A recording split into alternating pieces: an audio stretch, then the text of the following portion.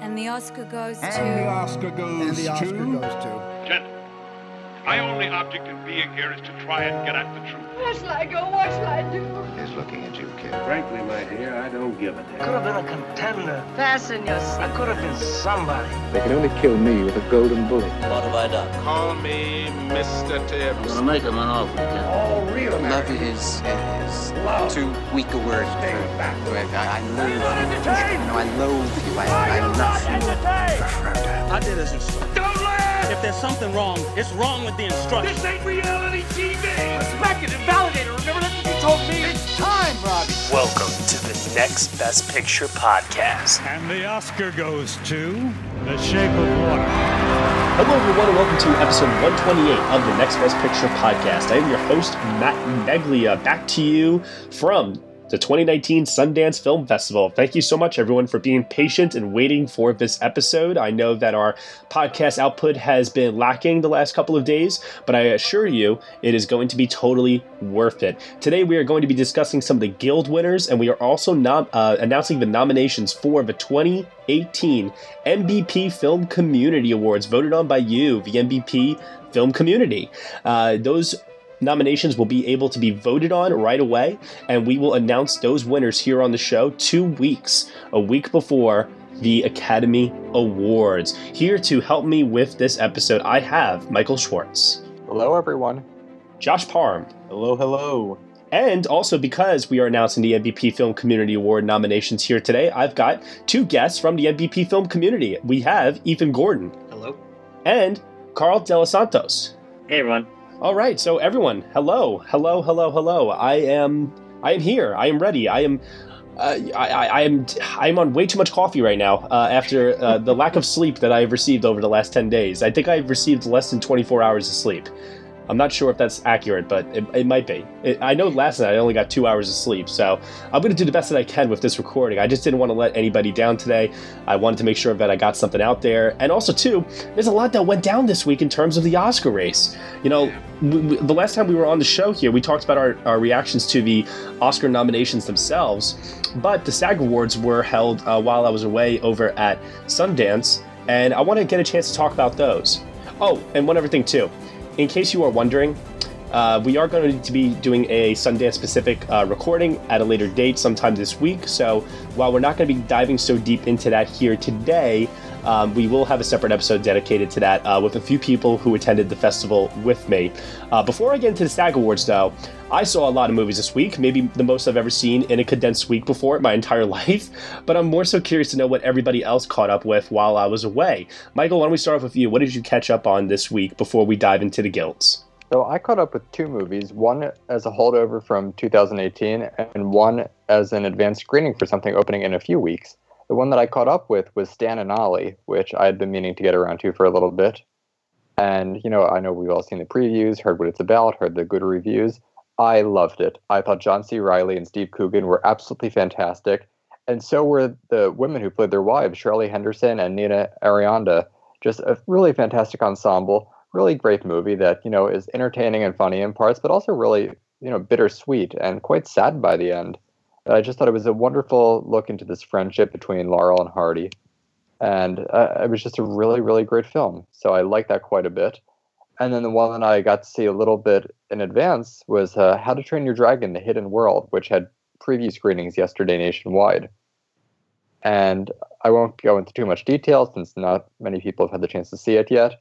But this is just a wonderful finale to a really strong franchise that's been around for just about a decade now.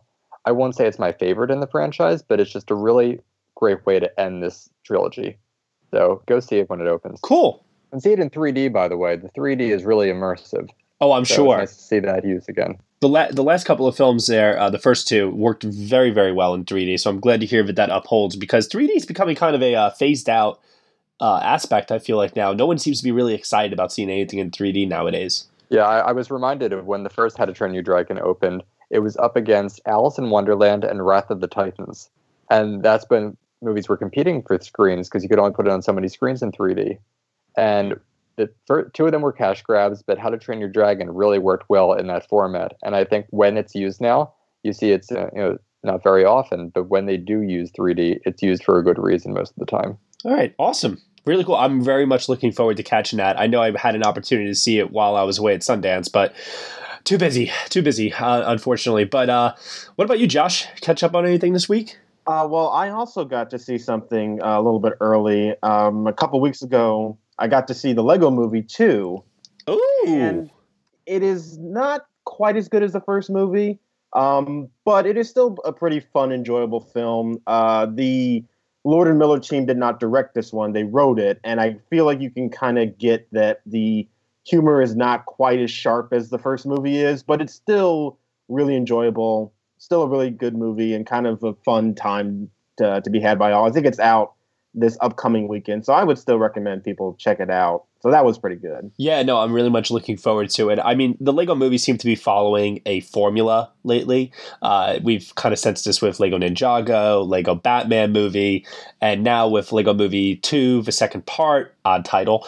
I think it's kind of safe to say that the formula that they've been using across all the movies kind of starting to wane a little bit. Is that the case here? Yeah, it's really difficult to capture lightning in a bottle twice, and I feel like every attempt that they've had so far with their sequels and spinoffs just haven't quite gotten to that point of just that total shock and surprise with the first movie.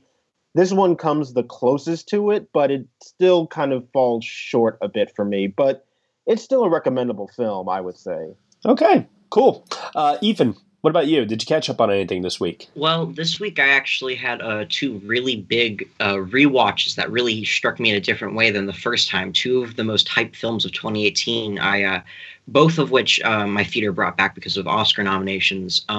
I wanted to see both If Beale Street Could Talk and Roma again because the first time I liked both of them a lot, but I did not love them. And that really that just broke my heart because I was so excited for both of them. But last Wednesday, I saw If Beale Street Could Talk again, and something about it, I just sat into its groove this time. Something about it just struck me. It was so beautiful. I saw it with my grandma, and it was one of the best theater-going experiences I've had in a long time. Something about it was just incredible. I really love that.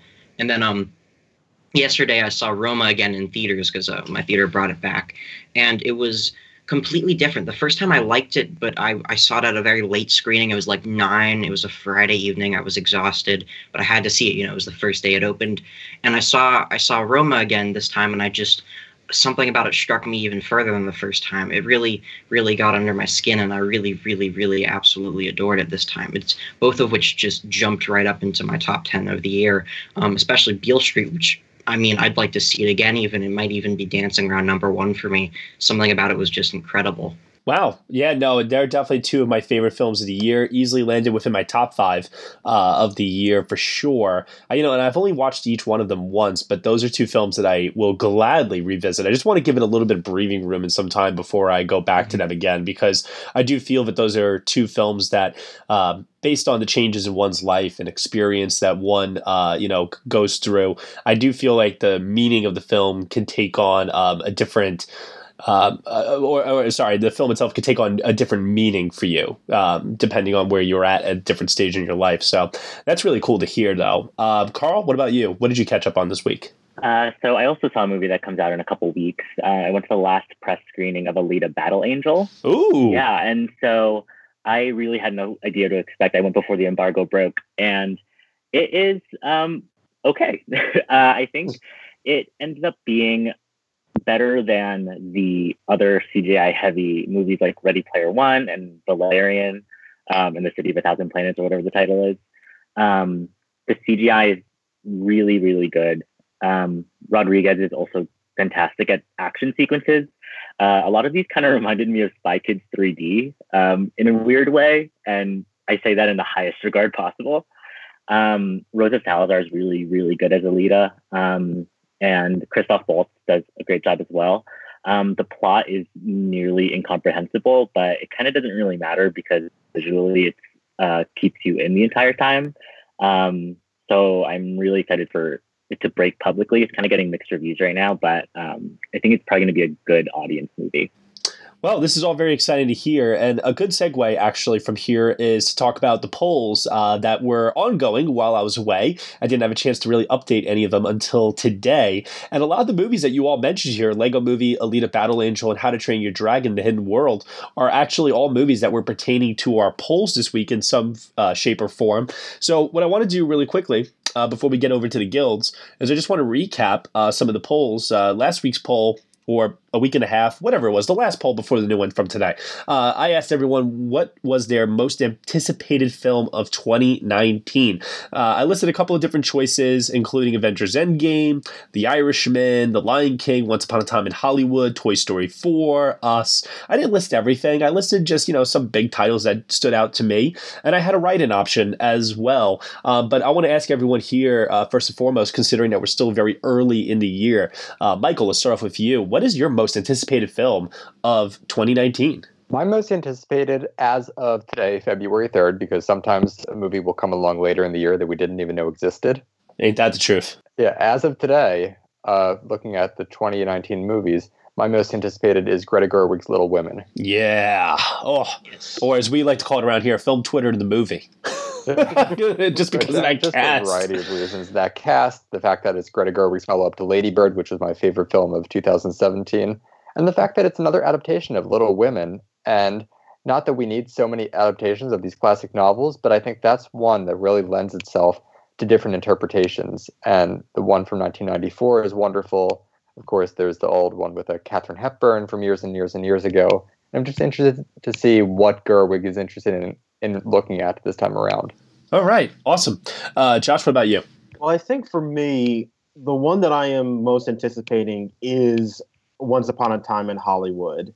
And it is a movie, though, that I am both so eager to see, but I'm also kind of dreading as to what the outcome of that's going to be, because Quentin Tarantino obviously is a brilliant filmmaker, but sometimes he can have questionable choices in his storytelling, especially lately, it seems. And, a movie that takes place in Hollywood with the Manson murders going on in the background, I could see how that could turn very bad very quickly. So obviously it's Tarantino, so I'm excited to see it, but I'm also kind of preparing for a potential disaster for that film too.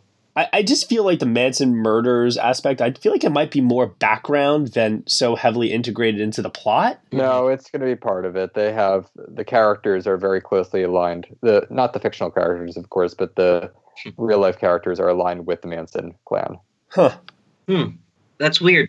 Because I heard a press release saying that they were in the background, sort of, or at least the acting characters and like Brad Pitt and Leonardo DiCaprio are like the primary focus, at least. I think they're going to be in the forefront, but when you have these members of the Manson family and Margot Robbie is Sharon Tate, it just seems like it's going to play a bigger role than some people are thinking. Fair. Yeah, but what I'm most curious to see though is like how that storyline ties into this unknown storyline about this actor and his his stunt double, yeah, right? Mm-hmm. Yeah, I don't know how the two are going to mix, and I guess that's like the unpredictability aspect of Tarantino that makes his project so exciting. We definitely eagerly anticipate what that one is going to be like. I'm sure it'll be 3 hours too, so it's going to be a lot of time to tell that story. Oh yeah. Hey, you know what? Guy comes out with a movie every 3 years. Give me an hour for each year, I say. I'm okay with that. Ethan, what about you? What are you looking forward to?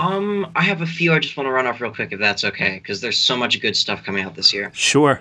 There's an untitled Noah Baumbach film coming out with Scarlett Johansson and Adam Driver, Greta Gerwig, and Laura Dern, and that's going to be on Netflix. Oh my God, that sounds so good. I love him so much. The Mayowitz Stories, New and Selected, was among my favorites, if not my favorites, of 2017, just because it hit very personally for me. And I'm also really excited for Uncut Gems, the new Safdie brothers film. Oh yeah. I I think Adam Sandler is one of our best actors.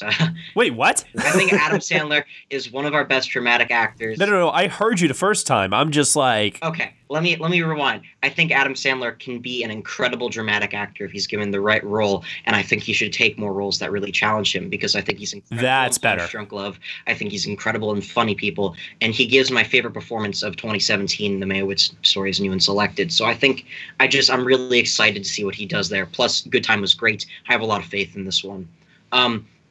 Besides that, I'm also really excited. Trey Edward Schultz of Krisha and It Comes at Night, 2 movies I really liked. He's making a musical with Lucas Hedges and Sterling K. Brown from This Is Us called Waves. That looks awesome. And Blinded by the Light. This premiered at Sundance. I think it's from the director of some mid-2000s comedy my mom loves. And Bend It Like Beckham. Yeah, Bend It Like Beckham. And Bruce Springsteen is among my favorite artists, if not my favorite artist of all time. I'm staring at a Bruce Springsteen calendar on my wall right now, so I'm pretty giddy over this one. I think it's... Can I give you a little spoiler alert? You're gonna love it. Okay, that's exciting.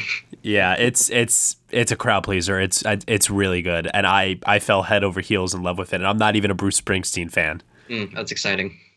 Yeah, that sounds like a really funny movie. And as I was reading the reactions on Twitter to people at Sundance, the one thing I kept thinking of, I don't know why my mind was going here, but it was like on The Office, Michael Scott is always so, inappropriate, not PC. And he keeps going up to Mindy Kaling's Kelly Kapoor and says, oh, you should watch Bend It Like Beckham. And I just imagine if The Office were on today, he would just be using this movie now. That's funny. Carl, what about you? I'm really looking forward to all the horror coming up this year. So Robert Eggers has his follow-up to The Witch coming up. Oh, yes. Yeah, and Willem Dafoe and Robert Pattinson, too. So yeah, like, holy shit. Exactly. And then Ari Aster also has his follow-up to Hereditary coming this year. Midsommar, which there's not much info on yet, but it's starring Florence Pugh and Will Poulter. So really looking forward to that. And then, of course, Us comes out next month. Which is having its premiere at South by Southwest. Oh, really? Yeah. Yep. When is that? That is, I think it's the first week in March, if my memory serves me correctly. I know it's right after the Oscars. Nice. That movie looks so good. Yeah. Oh, yeah. I'm very, very excited. I mean, technically speaking, it looks like it's a step up visually from what he did with Get Out, because obviously he's got a bigger budget now to play with this time around. But, I mean, I'm very happy to see that he's sticking with the horror genre, because I like that he's using genre as a way to lure audiences into the theater, and then he's giving these stories with deeper subtext and commentary that you don't typically find in so said genre. So I think that that's a very clever way to get your message across to a large audience. I think that's really interesting, because I thought a really big part of Get Out was the cultural aspect, because that's part of the advertising, and I saw a lot of people that I wouldn't, normally go seeing to the movies immediately went to Get Out because it became a huge cultural phenomenon. So I don't even necessarily know if it's a genre thing. I just think now Jordan Peele has the name power of the director behind Get Out. I think Us will also be a huge phenomenon. Oh, I anticipate Us is going to have I don't know. Michael, what do you think? 50 million, 40 million opening weekend? Oh, it's going to be big. The tickets went on sale back in December, which is nuts.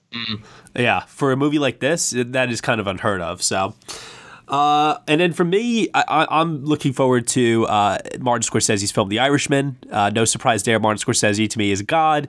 He's the greatest director that ever lived, and anything he makes is a masterpiece. And he can't do no wrong, and he's perfect, and he's Jesus, and everything else. And he makes movies about Jesus. So there you go. I think you're going to be seeing that movie sooner than you think, Matt, because there's about Netflix and Cannes, and I think they're going to do all in their power to try to get that over to Cannes. That's amazing. Which is amazing when you think about it, because of the relationship that Cannes has had with Netflix over the last 2 years. Yeah. I could even see that premiering in Cannes early May and dropping around Memorial Day, because I've heard that they want to get that out earlier rather than later this year. Which is interesting too, because wouldn't you think that them wanting to release it earlier is a bad sign? We'll see. Here we have Black Panther and Get Out. Just in the last 2 years, they were Best Picture nominees from February. So I don't think that's true. Really matters. Also, along with that, I heard a rumor. I think it might have been from someone you guys know, that the real Oscar part is Joe Pesci. Yeah, Will Mavity found out something. Yeah. Like that. That's exciting. I mean, very exciting considering he's been in retirement now for the last couple of years, with the exception of a few roles here and there. So I'm just excited to see him re-team with Scorsese. I'm excited to see Scorsese for the first time ever direct Al Pacino. Oh, yeah. And I honestly did not think that we would ever get Robert De Niro working together again with Scorsese. Yeah, I really thought that once he moved on to Leo, that he was done with him.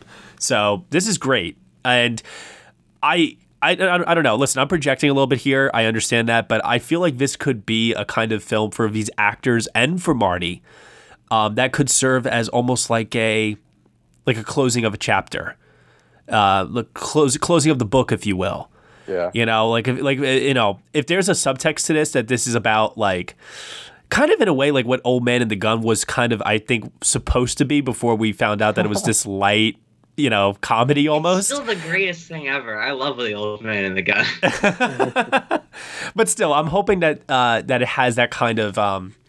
I really hope it has that kind of a message to it, because I think that could make it very thematically powerful, especially for such legendary careers involved. All right, so what did the fans think? Basically, the write-in option won the poll. So the write-in option, though, was scattered throughout. I mean, there was so much listed here. We had Little Women, we had Knives Out, we had people putting in The Woman in the Window starring Amy Adams. We had Detective Pikachu, which got mentioned. Cats, Godzilla King of Monsters, It Chapter 2, Shazam. I mean, options all over the place. But from the poll itself, after the write-in option, we had Avengers Endgame with the most votes, with 40 votes, followed closely behind with 38 votes for Once Upon a Time in Hollywood. And then in fourth place, Toy Story 4 with 13 votes. And in fifth place, The Irishman with 12 votes.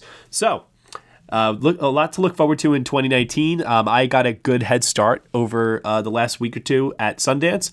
And like I said, I'm not going to go into too much detail here, but suffice to say, you guys are in for a couple of real treats.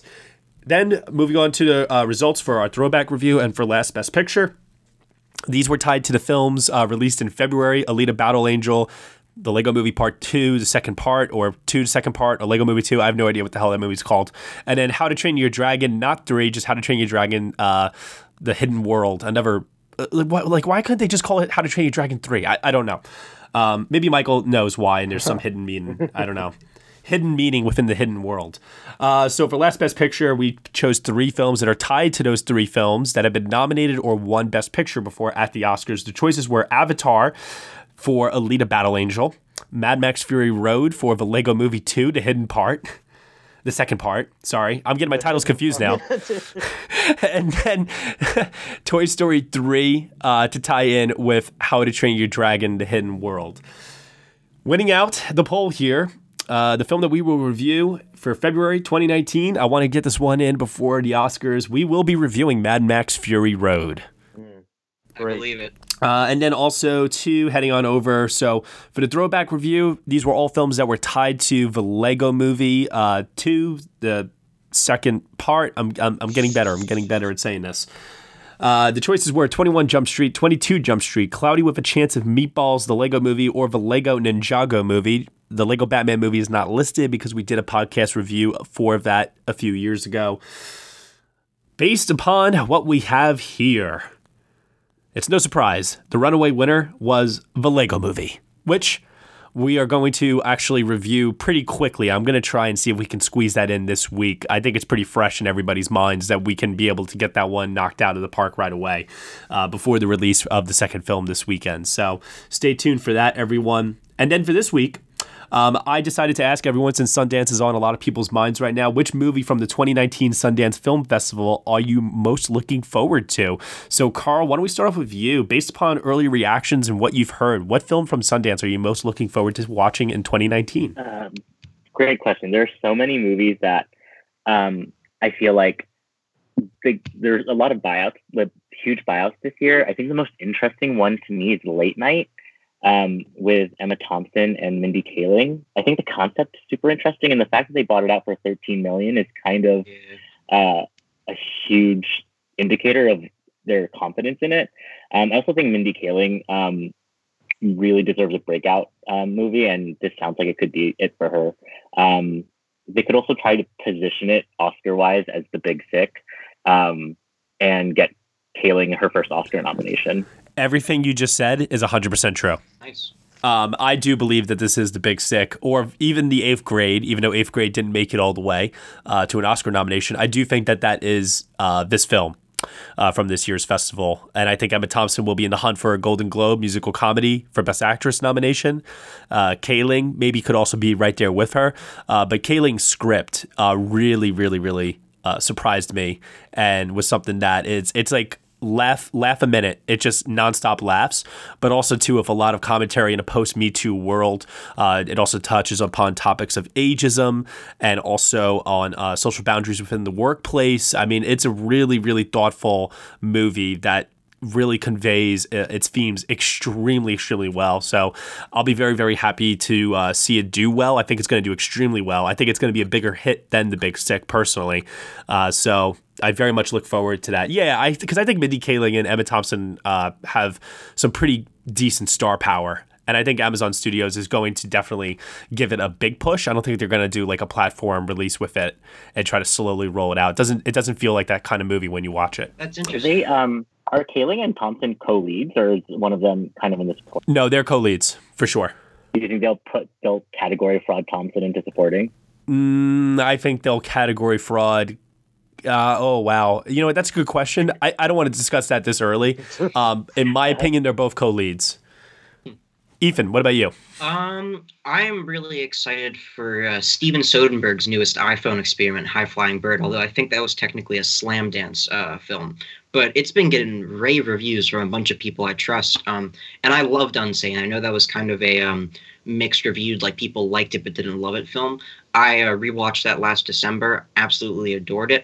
Also, quick shout out to The Report, because that looks awesome. I want another procedural thriller. Those are awesome. I love them. And Adam Driver deserves another Oscar nomination, so I hope we can get them there with that.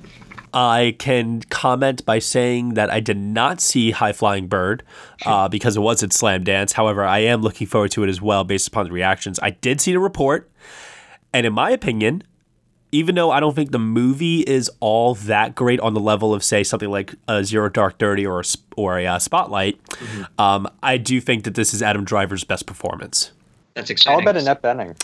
Annette Bening is Annette Bening. It's not one of her best. I don't think she will get any awards traction for this. I think that this is a screenplay driver or bust movie. As far as like adults, procedural, political drama thrillers, whatever you want to call it, go. This is pretty good. I just don't think it's at that level of greatness. But I have to say, this is the most impressed I've ever been by Adam Driver before. That's exciting. He has some monologues in the movie that are just very, they demand your attention. He sells it very, very well. That's great, because I adored him in Black Klansman. He gives one of my favorite performances of the year there. So you're the reason he got nominated. No, I'm kidding. I watched that movie again recently. Yeah. I watched Black Klansman again. He really is quite good, and I found him much better the second time around than I did the first. And I didn't dislike him the first time. I just found more to like in that performance watching it again. I think what it was when I saw it back in August, I just thought it was such a subdued performance, and I kind of just kept it in the back of my mind thinking that other more flashy performances were going to, come along and maybe push him out. But that performance has managed to hold on, throughout the rest of the year. And I think that because I've only seen it the one time, that's why I still have like that mentality. So I'm with you there, Michael. I got to give Black Klansman a second watch. Oh, I know I have to. Oh yeah, it's in my top 5 for the year. I love it so much. Yeah, it's in my top 20, but it just I don't know. I probably should have rewatched it. It shot up either way. Second time from I think I had it 25, and then it shot up to number 8. Wow, damn, it's really great. That's fantastic. Also, you and me, Matt, we disagree a lot about supporting actor. Then, if you're not there for Adam, no, I mean, I'm there for him in the sense that I want to support his career, and I think that he's earned it from a career standpoint. I would like to have seen Michael B. Jordan get in there, or I don't know, man. Daniel Kaluuya again. Daniel I don't know. Would have been great. But either way, I digress. Russell Hornsby. Oh, I haven't seen that. I gotta. I think it's out on Blu-ray now. I think you can totally watch it. All right, Josh Parham, what about you? What are you looking forward to from Sundance? Well, I mean, there were a ton of great notices out of Sundance. It almost seemed like at one point, nearly every movie everybody saw, people had positive things to say. But if I had to pick one, I think it would be, I don't know how do you pronounce it. Is it Loose or Lucy? It's Loose. Loose. Just the positive word out of that one just seemed to really pique my interest, and especially with people singling out those performances. And that's the one that I think out of everything that I've been hearing about is the one that I'm really curious to check out. Because I know, Matt, you particularly really loved it. So I'm very eager to see that one. It was my favorite film of the festival. It was my favorite ensemble of the festival. It's my favorite screenplay from the festival.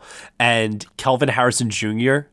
and Octavia Spencer deliver career best performances. I would not be upset in the slightest if Octavia Spencer won a second Oscar for this movie.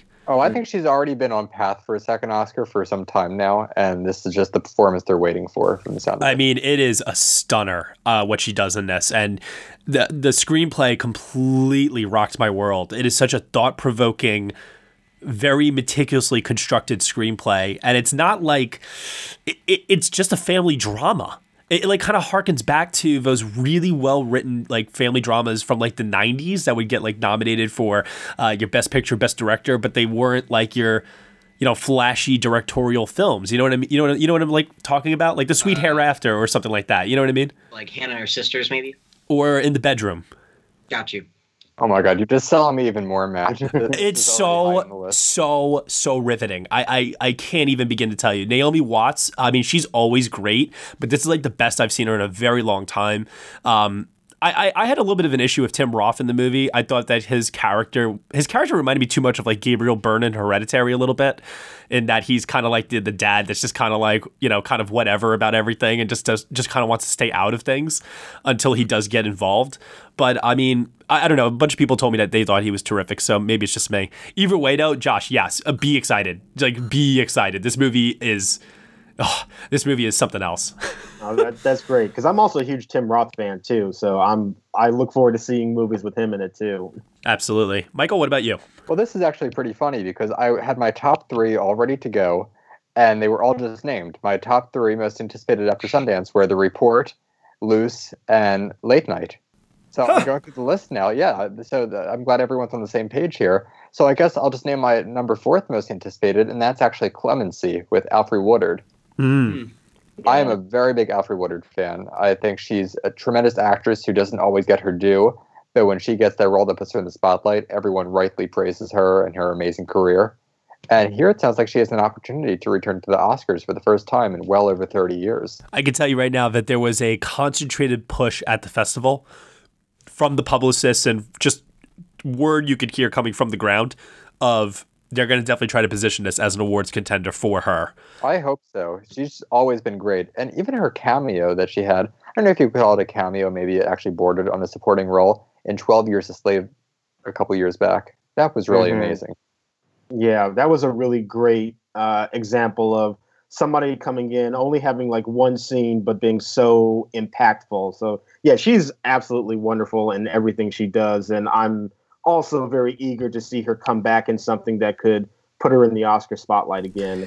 And one thing that really surprised me about this movie, because I expected Woodard to be fantastic, but I was not expecting Aldous Hodge, who is the supporting performer in this movie. He is the one who plays the inmate on death row that she's having moral dilemmas about executing because she's the warden of the prison.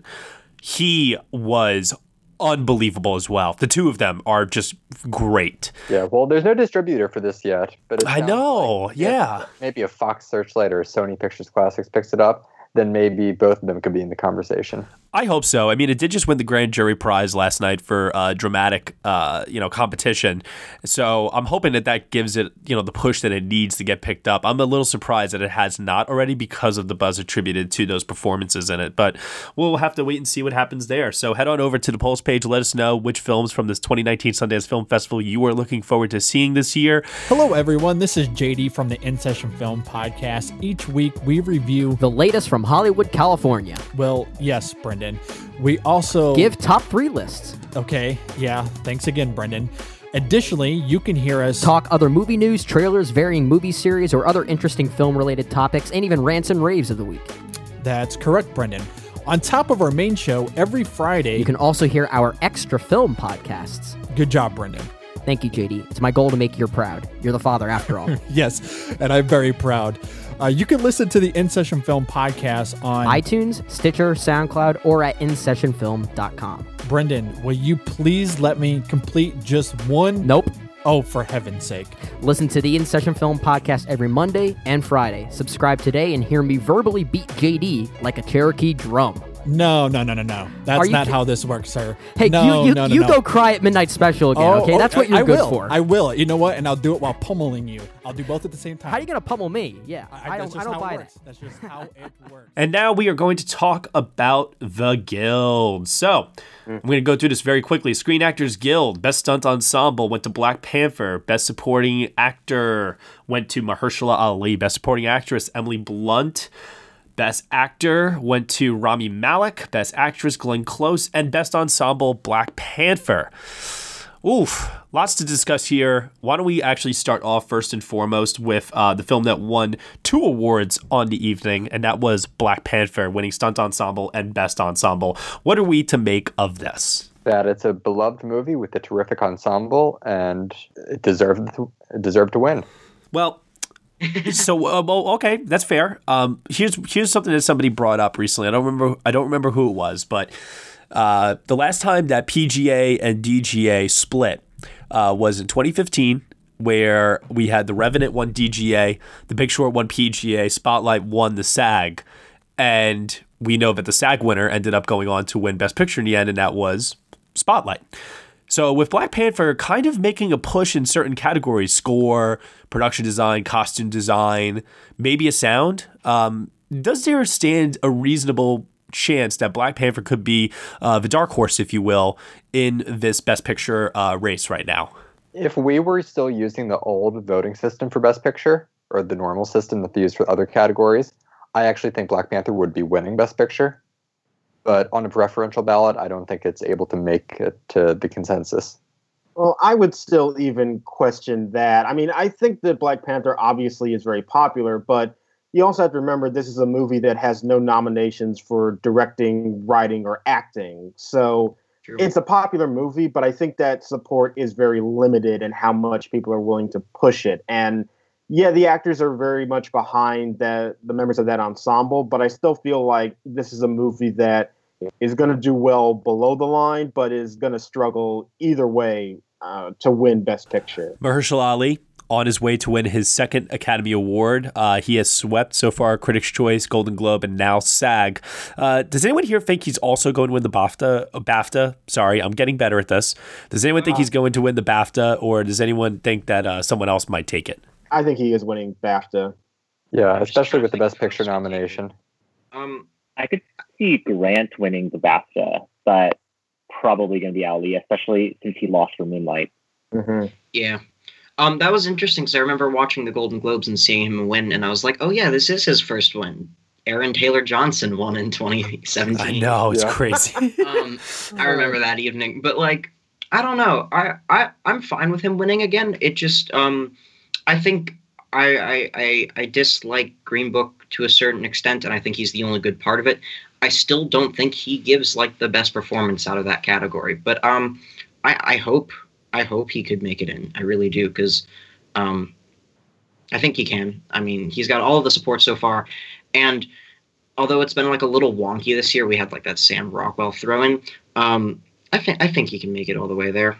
It's basically a lock. Now, the main question I have about this, though, do we want to entertain the idea that if Richard E. Grant does win the BAFTA, that it could be an Alan Arkin situation where Alan Arkin won a few Critics Awards and he only won the BAFTA. He did not win the other 3. Well, but Alan Arkin was also in a Best Picture nominee that won Screenplay. Okay. Who's Alan Arkin? No. I mean, listen. I knew you were all going to say this. I just want to entertain the possibility. So, I mean, but you guys are definitely set that even if he does win, it's Ali's to lose. Yeah, I think that it's just too much momentum in Ali's corner right now. Okay. Although Grant is really working the circuit. He's pulling off his own Melissa Leo style campaign on social media. So who knows? And I just love him. He's so pleasant. He seems so nice. His performance is like my favorite of the year last year, and it's also one of my favorite movies of the year by far. I just hope he can do it because Mahershala has already won, and I like him quite a bit in the movie. But I really hope Richard E. Grant can take the win. Did you all see his Twitter post this week about Barbra Streisand? Yeah. Oh yeah, Yeah. That was wonderful. Emily Blunt, SAG winner, A Quiet Place. Love it. And Matt, I bow to you because you called that. Yeah, I have to admit, Josh, I'm not gonna lie, I was just as surprised as you were, because no good thing ever happens to me usually with predictions like that, and that was one where it's just like, you know what, on a whim, I was like, I'm gonna pick Emily Blunt to win. Why not? They're, the favorite ladies will cancel each other out. No one really cares about Mary Queen of Scots and Amy Adams and Vice. I mean, listen, I want to see Amy Adams win an Oscar. I really, really do. Don't we all? This is just not the right movie. It's not the right performance. It's just not the right time. It's unfortunate, and I know that people can make the argument about Glenn Close. Maybe it's not the right movie. Maybe it's not the right performance. Maybe it's not the right time. The difference is that with her, it is the right time. Adams, I think, still has time on her side. Now, I'm not saying that we're going to give it to her in her 70s like Glenn Close necessarily, although that is a possibility and could happen. Don't get me wrong. There doesn't seem to be the push for her like we all expected with Sharp Objects. I mean, she has not done nearly as well at award shows this year as any of us hoped that she would. So I would say that she needed this, and the fact that she didn't get it only further pushes Regina King's chances now. It's all riding on who's going to win the BAFTA at this point. Because I have to say, if Amy Adams does win the BAFTA, that could definitely be something still. Mm-hmm. Well, it looks like Rachel Weisz is going to win the BAFTA because she's yet to win. Right. And they obviously love The Favorite. So there was that great piece on Gold Derby this past week that was comparing this supporting actress race to supporting actor from 2015. Right. Where Stallone was the Regina King, missing BAFTA and SAG. And then the BAFTA winner ended up winning the Oscar. So Mark Rylance won there. And then you have Rachel Weisz possibly becoming that winner at the Oscars. Which matters even more interesting here is that the SAG winner both times were not Oscar nominated. I'm just curious, is anybody choosing anyone else to win Best Supporting Actress right now other than Regina King? I'm hesitant because I'm putting money on it in real life, and I'm really hesitant. I'm really hesitant to put in my form yet because I'm quite scared because I really think because Emily Blunt won. I think that kind of blew open the category. I saw someone on Twitter saying, I have no idea who's going to win. I mean, the only person I could firmly say I don't think it's going to be is probably Emma Stone or Marina from Roma. Speaking of which, I rewatched that yesterday. I love Roma. I don't necessarily understand why she got in, but anyway. I understand it, and I do think it is residual love for the movie also. And they did do a good campaign for both ladies, so I get it. What I don't get is I don't buy this whole. They don't really like If Beale Street Could Talk. They really love Roma. They're going to give Marina the win. I'm not buying that. I really can't see it. The reason why I can't see it is because I have a very hard time rationalizing why she wins and Yalitza does not. Glenn Close is right there. I understand. No, and I understand that completely. It's just one of those things that, in retrospect, years from now, I would look back at that and I'd be like, "That's weird."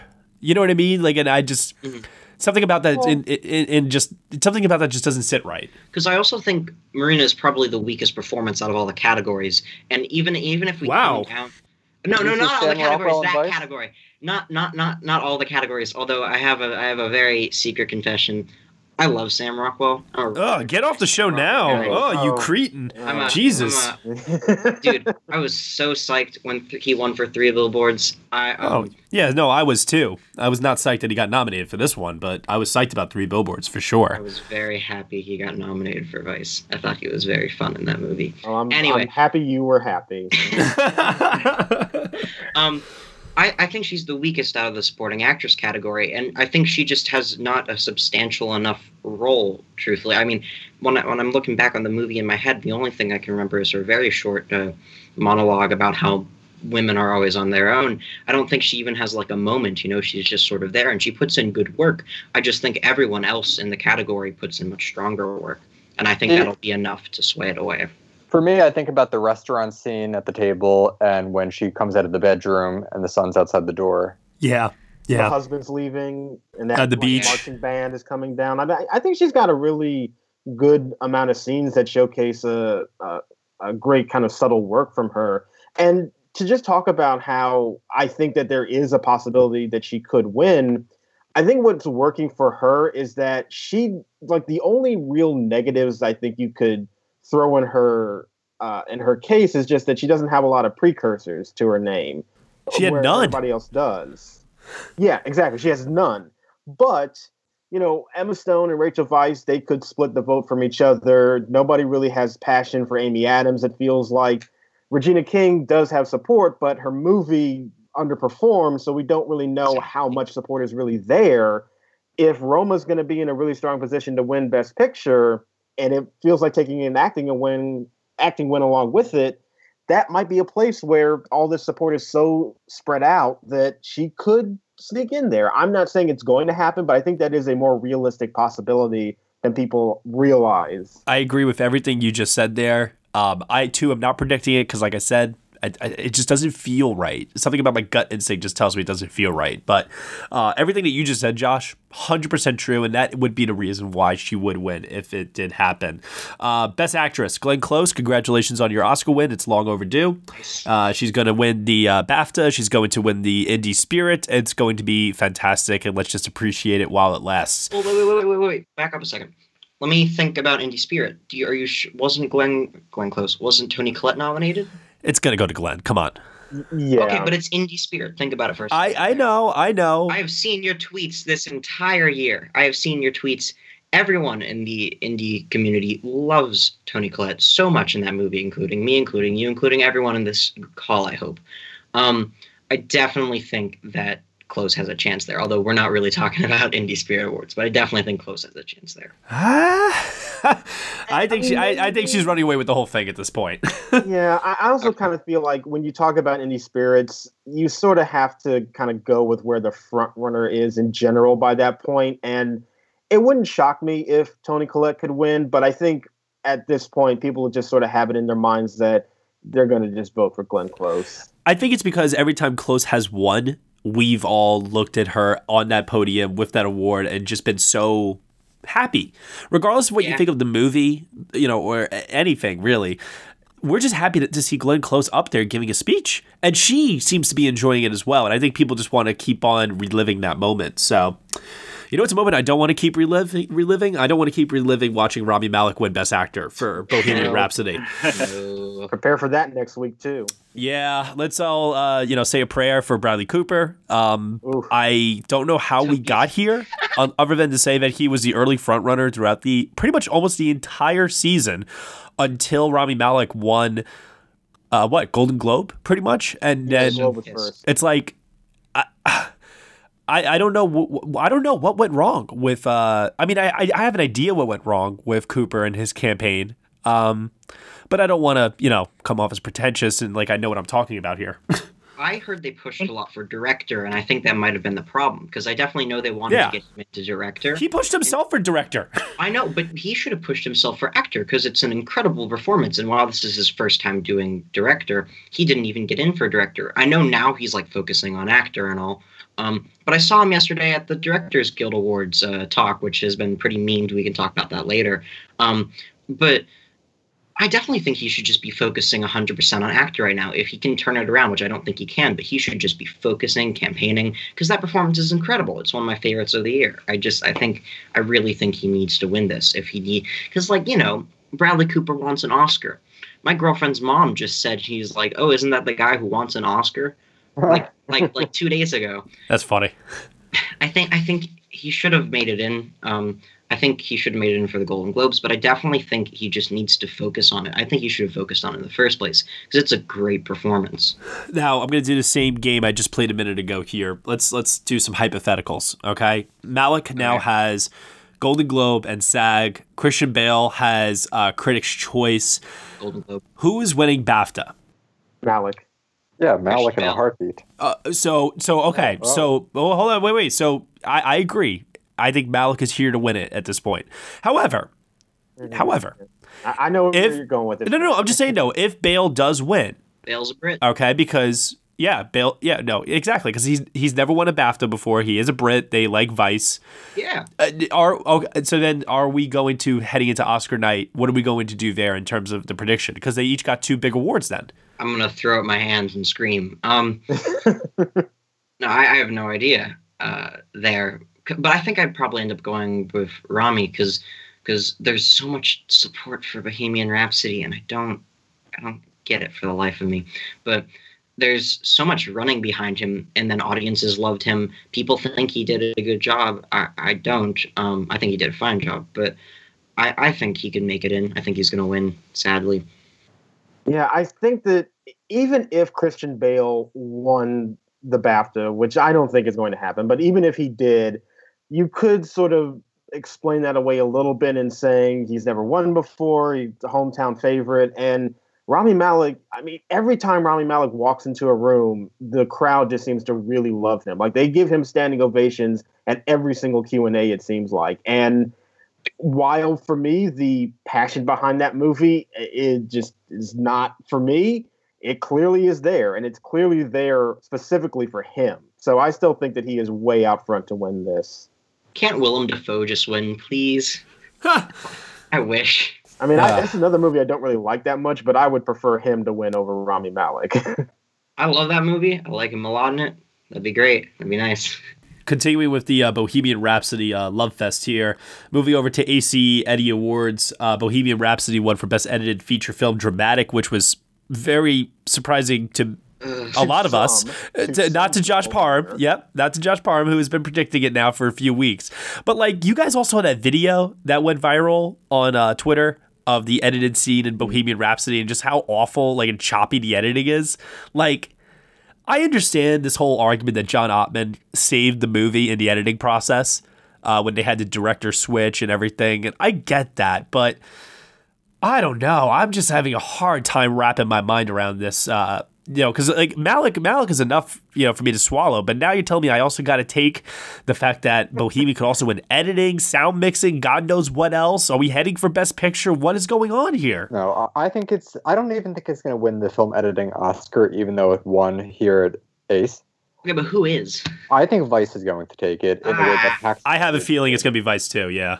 I think Vice needed to win ACE for me to buy that argument, though. Which then leads into Best Edited Feature Film Comedy. Surprisingly, did not go to Vice. It went to The Favorite. That was very surprising, but also very welcome because I think the editing in The Favorite is much superior than that of Vice. I mean, I've heard from a lot of people, obviously not in the industry, but a lot of people hate Vice's editing. Oh, I hated it, but I think it's really above and beyond not above and beyond. It's, the most editing. Right. And that's More editing does not mean good editing. Right, most does not mean good, but they seem to love the movie. And then maybe that's the case here. Maybe it's one of those things where all these nominees are worthy to win, and it's all just coming down to which movie did they like more. So I'd like to look at this, if I'm trying to find a positive silver lining here, I'd like to look at this as the industry likes The Favorite, at least the editors do, which is just a good sign because I want The Favorite to do well. I'm having really, really, really scary, horrifying dreams about The Favorite going 0 for 10 at the Oscars, the same way American Hustle, Gangs of New York, and True Grit did recently. So any sign of show of support for The Favorite from any of these guilds is welcome to me, and I'm all here for it. And then moving over to the Art Directors Guild, the Love Fest for The Favorite continued, where it won for Best Period Film, Fantasy Film, Black Panther, and for Contemporary Film, Crazy Rich Asians. Which should have gotten in. Yeah. It's upsetting that Crazy Rich Asians does not have a single nomination. But between Black Panther and The Favorite, no favors. I would say we need to look at BAFTA, but the problem there is that Black Panther's not nominated. Which is nuts. That is absolutely nuts that Black Panther is not nominated for production design at BAFTA. So The Favorite's clearly going to win BAFTA, and at that point, they both won the Guild. Black Panther has Critics' Choice. Favorite's got BAFTA, and in terms of, if you want to just go by then, just the numbers here, critic citations throughout the season, The Favorites won 9 Critics Groups Awards. Black Panthers won 7. I mean, this is one of the toughest categories to call on Oscar night, I feel like. Yeah, you just basically have to go with your gut instinct of which one you think is going to win, because I think both of them stand an equal shot at getting this. I personally think that it's going to be Black Panther, but it could easily go to The Favorite. I'd like to see The Favorite. I think it's going to be Black Panther. One thing that we are much more sure of, the Annie Awards were held this weekend as well, and Spider-Man Into the Spider-Verse cleaned house. It swept every award it was nominated for and won them all, including Best Animated Feature. Guys, I mean, are we at a point where we can finally say the L word for Spider-Man Into the Spider-Verse, considering the way it's been received by the industry? No, I still think Incredibles 2 is winning. Whoa, there it is. Okay, Michael, what is it? Is it the Disney Mafia? Yes, it's the Disney Mafia. It's the fact that we've seen that the Oscars have been a little cold toward Lord and Miller. I think it's great that this got the nomination. It's definitely a step in the right direction. But when you have the Academy as a whole voting here, remember, Annie Awards, it's great that they rewarded Spider-Man. But when you have all these Academy members from different walks of life and different demographics voting, I think it's all these Disney people within the acting branches and all the executives and all across. I think that's going to put Incredibles over the top. Ah, man. And they're both great movies. Let's not act like the Incredibles 2 is like some mediocre piece of work. I think it's good. I could argue that. I think it's but that's just good. me personally. Pixar doesn't tend to do well with their sequels in this category either, though. But when you look at those sequels, you know, you have things like Monsters University doesn't get nominated. The Cars 2 and 3 movies don't get nominated. Finding Dory doesn't get nominated. But here's one that I think is a step above those, so it does get the nomination. And I think the fact that it's in is going to put it over the top. That's just the power of Brad Bird. Speaking of power of directors, DGA Awards were held last night. They were long, as always. Yeah, they always are. Best documentary directing went to Tim Wardle for 3 Identical Strangers, which really? I was super ecstatic about, considering I felt like that film was snubbed at the Oscars. I thought that it was a very good movie, but I think the concept of it, like the story itself, is more interesting than the filmmaking, so I'm surprised he won. Well, I think it was maybe for the reenactments that they did, maybe. Was Free Solo nominated? It was. Mm-hmm. And it lost to that? Yep. I got nothing out of 3 Identical Strangers, so happy for it that it won, but I would have definitely went with Hale County, which I saw a little while back. I was watching 3 Identical Strangers the second time this past week, and I felt the same way, that the story was more interesting than the filmmaking. Oh, yeah. Best first-time director went to Bradley Cooper for A Star... Wait, what? What? Oh, my God. What happened? Guys, Bo fucking Burnham. Oh, man. I was very happy with that. That's cool. Yeah, fuck yeah. I mean, awesome. That was like, seriously, for me, personally speaking, I am so happy for Bo Burnham. So happy. I've been following his kid since he was 16 years old on YouTube. I love him. And to see where he is today is such a cool feeling. On the other hand, I have mixed emotions because I was hoping this was going to be Bradley Cooper's consolation prize, considering he's not even nominated for the Oscar for Best Director. And it once again, further along this, like, is there a conspiracy? Is there a curse? Did he murder someone? Like, what is going on with Cooper in this second half of the award season? It's just like, it's crazy.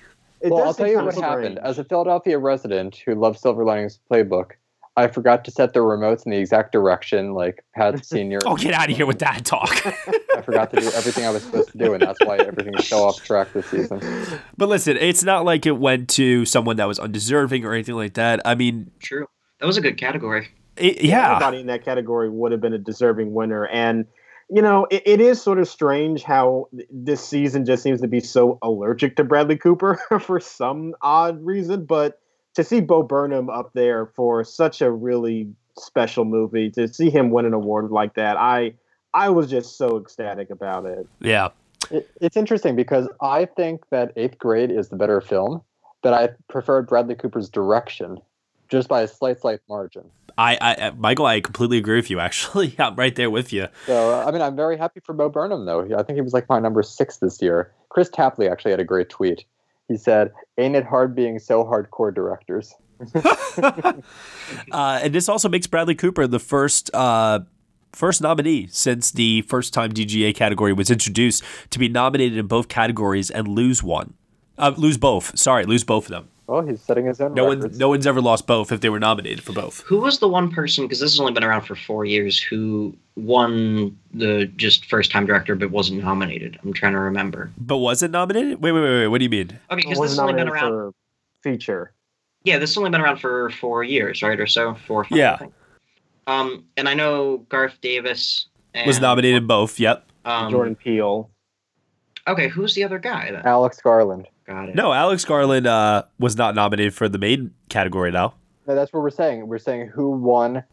I see what you're saying. Okay. Gotcha. Thank you. All right, and then the big one. Once again, a little bit of mixed emotions from me on this, but I'm still happy regardless. I went to Alfonso Cuarón for Roma. I think if it had gone to Peter Farrelly for Green Book, I'd be afraid. But I was rooting for Spike. I was rooting for Spike because Cuarón has already won, and Spike is right there and makes so much sense as the person to be the first ever black director winner at the Oscars. And I think his work is worthy. I think the film is worthy. But the industry seems pretty set on Roma, which is great. Roma is a masterpiece. I do not argue against that within the slightest. I think it's so worthy of every single award that it can possibly be given. But I think there, I don't know. I kind of was hoping for this split with Spike winning director and, Roma taking picture. But, hey, at this point, PGA winner Green Book, DGA winner Roma. It's a race between these two, I think, at this point, especially with Green Book looking to take Ali and screenplay along with it.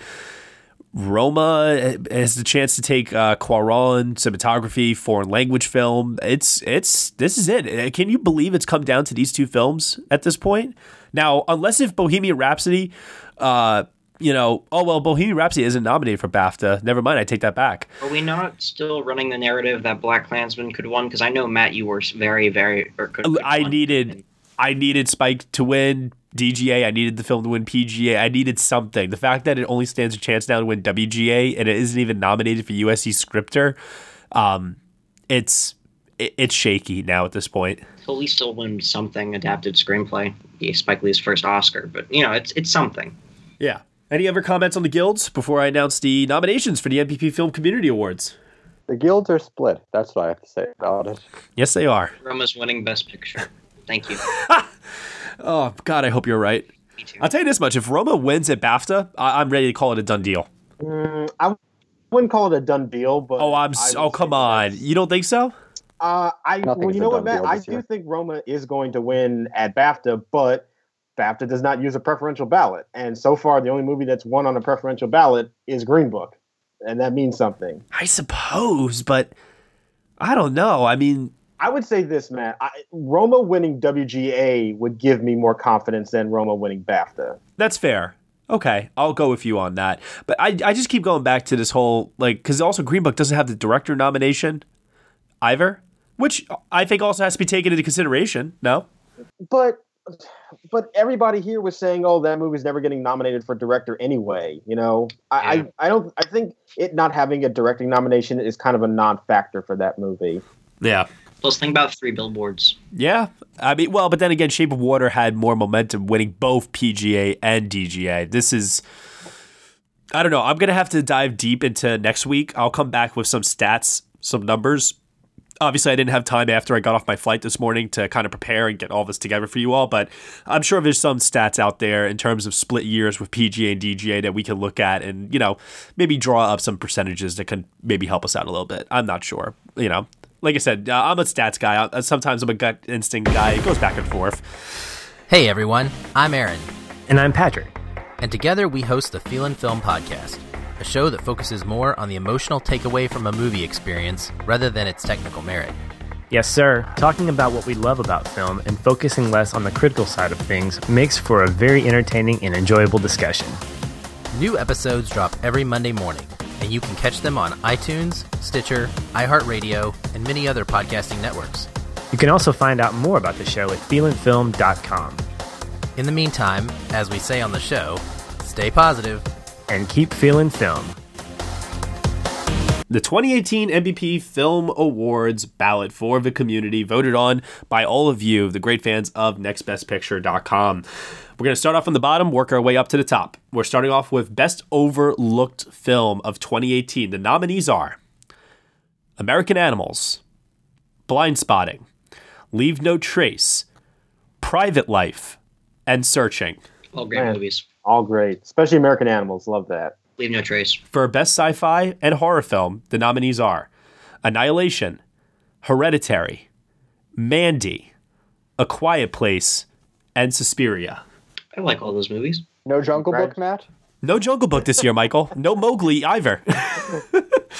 Oh my God, I will never ever forget that as long as I live. Epic moment for the podcast.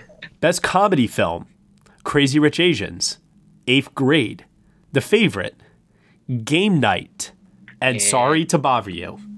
Awesome. Nice shout out to Game Night. Yeah, Game Night deserves a lot. Really good movie. For Best Action Film, Avengers Infinity War, Black Panther, Mission Impossible Fallout, Spider-Man Into the Spider-Verse, and Widows. Widows. Can Widows please win? Can Widows win something? Just something. For Best Visual Effects, nominees are Annihilation, Avengers Infinity War, Black Panther, First Man, and Ready Player One. Ick. Ready Player One. Not a fan? Least favorite of the year. Oof. Wow. Yeah. Well, for the movie or for the effects too? The effects are fine. I'll give it that. I was sad to hear Oscar-nominated Ready Player One. That was a little... But I mean, for the visual effects, I think they're pretty good. I don't hate the movie. I think the movie's just okay, but I think the visual effects are pretty stunning in it. I'm just happy that Annihilation got some love, honestly, from the community, because that's a film that got overlooked this year completely. Best Sound Mixing, nominees are First Man, Mission Impossible Fallout, A Quiet Place, Roma, and A Star is Born. Okay, our community better keep up this love for First Man, because I'm liking this so far. Yeah, it's good. Best Sound Editing, Black Panther, First Man, Mission Impossible Fallout, A Quiet Place, and Roma. Is it the same category? No, well, sound editing and sound mixing, they swapped out, for sound mixing, they took out A Star is Born and replaced it with Black Panther and sound editing. Got it.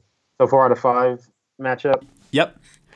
For Best Original Song, nominees are All the Stars from Black Panther, Always Remember Us This Way from A Star is Born, I'll Never Love Again from A Star is Born. Is it just A Star is Born? Shallow from A Star is Born, and Suspirium from Suspiria. Okay, cool. Yeah, nice. Wow, okay. So there was this little movie called Mary Poppins Returns that I think had a couple of songs.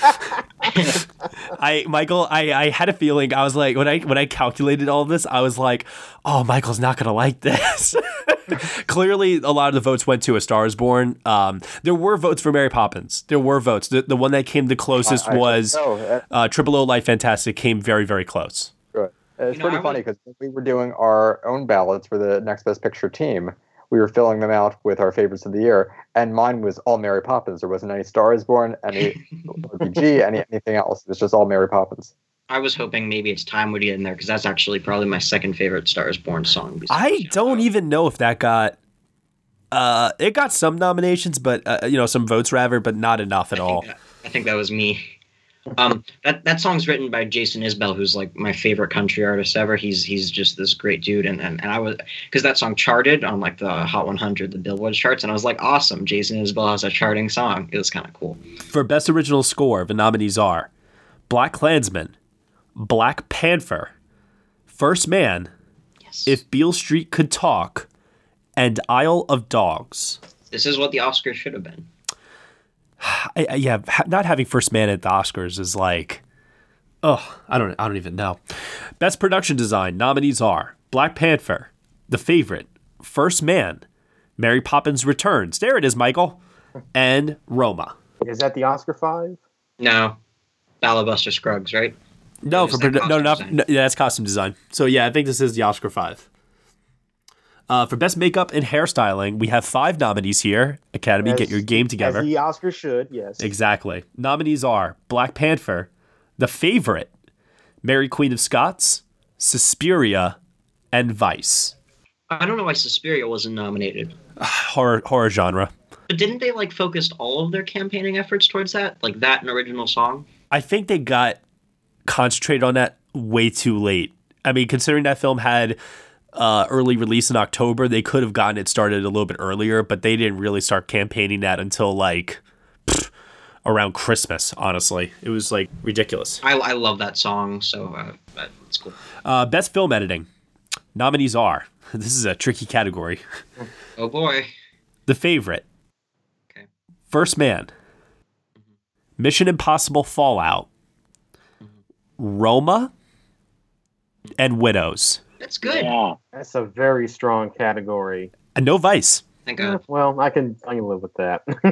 Oh, no. I'm just saying, I one thing I think that you're going to see a trend of here is that the NBP film community does not like Vice. Well, that's because our community is really smart. There you go. Best costume design. Yeah. Do you still like Vice? I still like Vice. I still like Vice so much that I am tempted to even kind of do a revisionist paper piece, whatever you want to call it, essay, if you will, on why I think Vice is getting a little bit of an unfair. Listen, I understand the criticisms, but I think people are taking it a little too hard. Is all. And yet you hate Sam Rockwell. I hate Sam Rockwell in it. Yeah. Okay. Best costume design nominees are Black Panther, Crazy Rich Asians, The Favorite, Mary Poppins Returns, and Mary Queen of Scots. All right, so Buster Scruggs got kicked down in favor of Crazy Rich Asians, which I can totally live with. Buster Scruggs didn't make it in for song either. That's surprising because it had a lot of support from like film Twitter and stuff. Best cinematography nominees are The Favorite, First Man, If Beale Street Could Talk, Roma, and A Star Is Born. Great category. I have to assume that people just didn't get a chance to see Cold War, because if you do see it, you kind of have to admit that is amazing cinematography. I think that's exactly what happened here.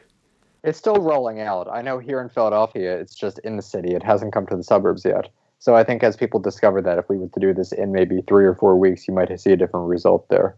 Cold War is one of my favorites of the year, and I think I sat down, I just wrote a review for it for a in-session film, I think, and I just sat and I went, this is one of the prettiest movies I've ever seen in my entire life. Like, oh my God. I would gladly hang up frames from that movie in my apartment. Gladly. Best documentary nominees are Free Solo, Minding the Gap, RBG, Three Identical Strangers, and Won't You Be My Neighbor.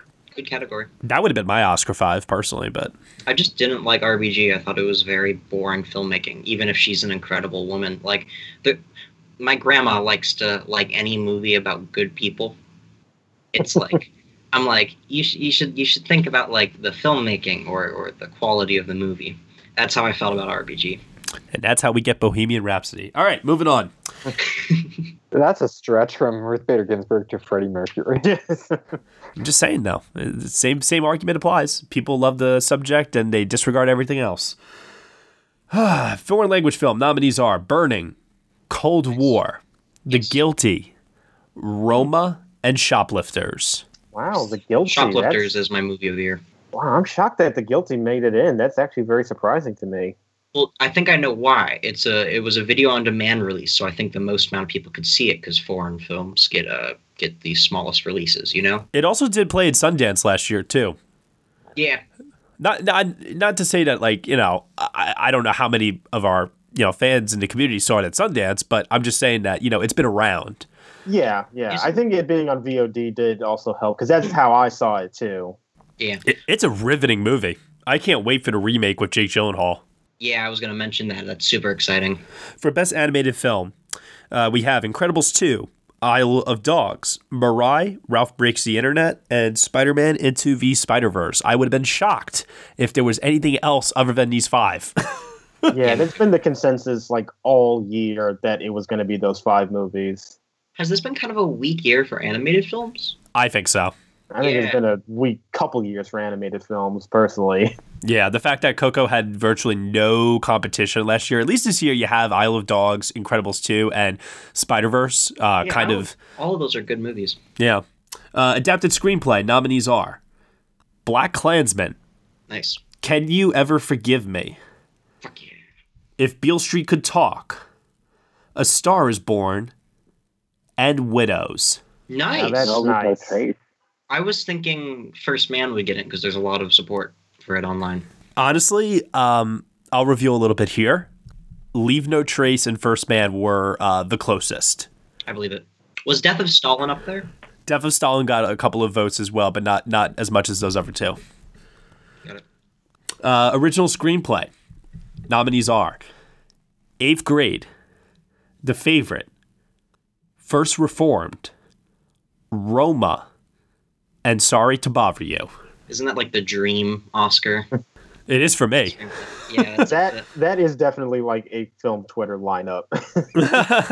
Nothing wrong with that. Those are all pretty good movies. Oh yeah, that is a really good list, but it does really feel like that is basically film Twitter. Oh yeah. Well, I mean, if we could have, I just wish Green Book's chances had been diminished a long time ago. If we had just if it had just slowly faded away, and then we could have just slowly snuck in like Eighth Grade 2 in screenplay. Would have been so nice. It's like a fever dream. For Best Debut Director, the nominees are Ari Aster for Hereditary, Bo Burnham for Eighth Grade, Bradley Cooper for A Star is Born, Good. Carlos Lopez Estrada for Blind Spotting, and Boots Riley for Sorry to Bother You. That's good. Yeah, it's a great lineup. And now, Best Director.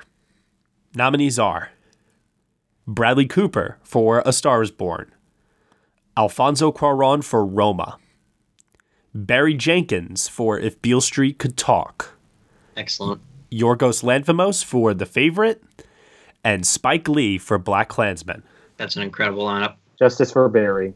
For Best Breakout Performance, the nominees are Yalitza Aparicio for Roma, Cynthia Erivo for Bad Times at the El Royale. Such a great nomination. Yeah. Yeah. Elsie Fisher for Eighth Grade. She's going to win. Thomasin McKenzie for Leave No Trace. And John David Washington for Black Klansman. Yeah, that's a pretty solid lineup. Yeah, Elsie Fisher probably will win that. For Best Voiceover Performance, we had a tie, which resulted in 6 nominees. So the nominees here for Best Voiceover Performance are Josh Brolin for Avengers Infinity War, Bryan Cranston for Isle of Dogs, Holly Hunter for Incredibles 2, Jake Johnson, Spider-Man Into the Spider-Verse, Shamik Moore for Spider-Man Into the Spider-Verse, and Ben Whishaw for Paddington 2. You know, I wish John Mulaney had made it in for Spider-Ham, but besides that, that's fine. Or Nicolas Cage. I loved his... It was really funny. Man. He was hysterical in that. For Best Youth Performance, two what? Oh, I'm sorry, Your Honor. 2 youths. It's my cousin Vinny reference.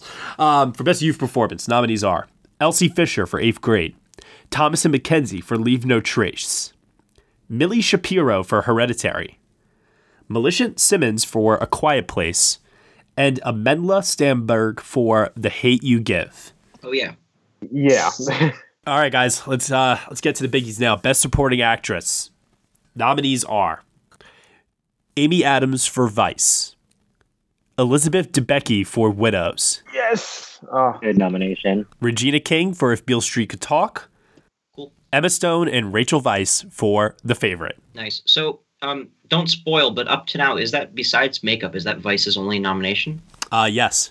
Okay, that says a lot. For Best Supporting Actor, nominees are Mahershala Ali for Green Book, Adam Driver for Black Klansman. There we go. Sam Elliott for A Star is Born, Richard E. Grant for Can You Ever Forgive Me, and Michael B. Jordan for Black Panther. Not Timmy. Nope. Wow, the Shalamaniacs didn't penetrate this one. It's sort of surprising to me. I was genuinely surprised. Like, really genuinely surprised. Because last year, did they come out in full force? Yeah. But, yeah, no, this year, all right, I mean, yes, he was in 6th place, but, yeah. So, Best Actress, Yalitza Aparicio for Roma, Toni Collette for Hereditary, Olivia Colman for The Favorite, nice. Elsie Fisher for 8th Grade, wow. and Lady Gaga for A Star is Born. No love for Glenn Close. No Glenn Close. The Community really likes Elsie Fisher. Yeah. I feel I sense an 8th grade getting in for Best Picture. For Best Actor, Christian Bale for Vice, Bradley Cooper for A Star Is Born, Ethan Hawke for First Reformed, cool. Ryan Gosling for First Man. Nice. And John David Washington for Black Klansman. Nice selection there. Wow. That Gosling nomination is kind of out of nowhere, but it's pretty cool. There was some good love for First Man. I can feel it. You know, I can feel it in Best Picture too. For Best Ensemble, Black Panther, Crazy Rich Asians, The Favorite, If Beale Street Could Talk, and Widows. Not Black Klansman. Wow. And finally, the 10 nominated films for Best Picture for the 2018 NBP Film Community Awards are Black Klansman, 8th Grade, Hereditary, The Favorite, First Man, First Reformed, If Beale Street Could Talk, Roma, Spider-Man Into the Spider-Verse, and A Star Is Born. I love film Twitter. It's a good selection. I like all those movies. Yeah. I have to say I'm a little surprised with editing, ensemble, Elizabeth Debicki that Widows did not make the cut. Yeah, me too. Was it close? It was close. But to see Spider-Man Into the Spider-Verse crack in there was pretty awesome, I have to say. Was it? And no Black Panther, right? No Black Panther for Best Picture. Even though it did get ensemble, it got Michael B. Jordan and, of course, a few of the tech awards as well. But yeah, I haven't done a final tally in terms of, total nominations yet for everything. But my guess is probably The Favorite is leading, considering it's a film that gets nominated everywhere. That would be a good assumption. It's a perfect movie. I don't see why we wouldn't nominate it everywhere. Yeah, it's awesome. It's a good category. So those will be put up on the website later today for everyone to vote on. You'll have 2 weeks to vote on those. And we will be announcing the winners on February 17th, a week before the Oscars. All right. Well, anyone else have any other final tidbits before we go? We did well. Those were some good nominations. Yeah, good job to the NBP community. Was that one nomination for Green Book? I believe that was one nomination for Green Book. Hold on, I will confirm that right now. That is only one nomination for Mahershala Ali, yeah. Thank you, everyone. A big round of applause for everyone who did that. Thanks. Watch him now win. Could you imagine? Well, I don't know what else would win. Would it be Richard E. Grant, probably. Yeah. Richard E. Grant will win. That's my guess. Yeah. Friend of the pod. Friend of the pod. Yeah, can't forget that. There's a couple of categories here where I'm going to be extremely curious to see where everybody leans. Case in point, I know that I look at something like the best voiceover performance category. I don't know what everyone's going to pick for that. Or for, say, the best film editing category is another one. Could go many different directions. So, Widows. What's going to happen with song with the 3 nominated Stars Born options there? I mean, there's some interesting developments that might take place, but we're going to have our own interesting developments next week. For next week, we are going to reveal the NBP team's film awards nominations. I am calculating those as we speak. The ballots have been handed in, and then we will have our winners announced. I believe actually the same weekend. Now that I think about it, actually, same weekend. We'll be announcing those on the 17th as well, along with the NBP Film Community Awards winners. So it's going to be fun. Can't wait. It's going to be a lot of heartbreak, if anything. True. Alrighty. Well, with that said, I guess we're all good to go. Carl, where can I find you on the internet? I'm on Twitter at Carl_Dello. I also write things on SmashCutReviews.com. Awesome. Ethan? I'm on Twitter at SelfSeriousness, and I write for a few different websites, but primarily Midline Network, which is a new thing, and it's gotten a lot of support, so that's cool so far. Keith Loves Movies and In Session Film. All friends of the NBP film community. Thank you. Thank you so much, both of you, for being on today. Really, really appreciate both of you. And I appreciate my 2 friends over here. Josh Parham, where can I find you on the internet? You can find me on Twitter at JRParham. And Michael Schwartz. On Twitter at mschwartz95. New handle there for Michael Schwartz. Get used to it. And you can find me at Next Best Picture. Thank you so much, everyone, for listening to episode 128 of the Next Best Picture podcast. You can subscribe to us on iTunes, SoundCloud, Google Play, Stitcher, TuneIn, Player FM, Acast, CastBox, and newly on Spotify. Be sure to leave us a review on Apple Podcasts. Let us know what you think of the show. We really appreciate your feedback and your support. And if you're feeling generous, head on over to Patreon, where for $1 minimum a month, you can get some exclusive podcast content from us. Like we said earlier, Lego Movie, Mad Max Fury Road. We have some other stuff involving True Detective, which we are still recording, that we're going to be giving over to you as well through the Patreon channel. So head on over there and subscribe. Thank you so much for listening. As always, we shall see you all next time.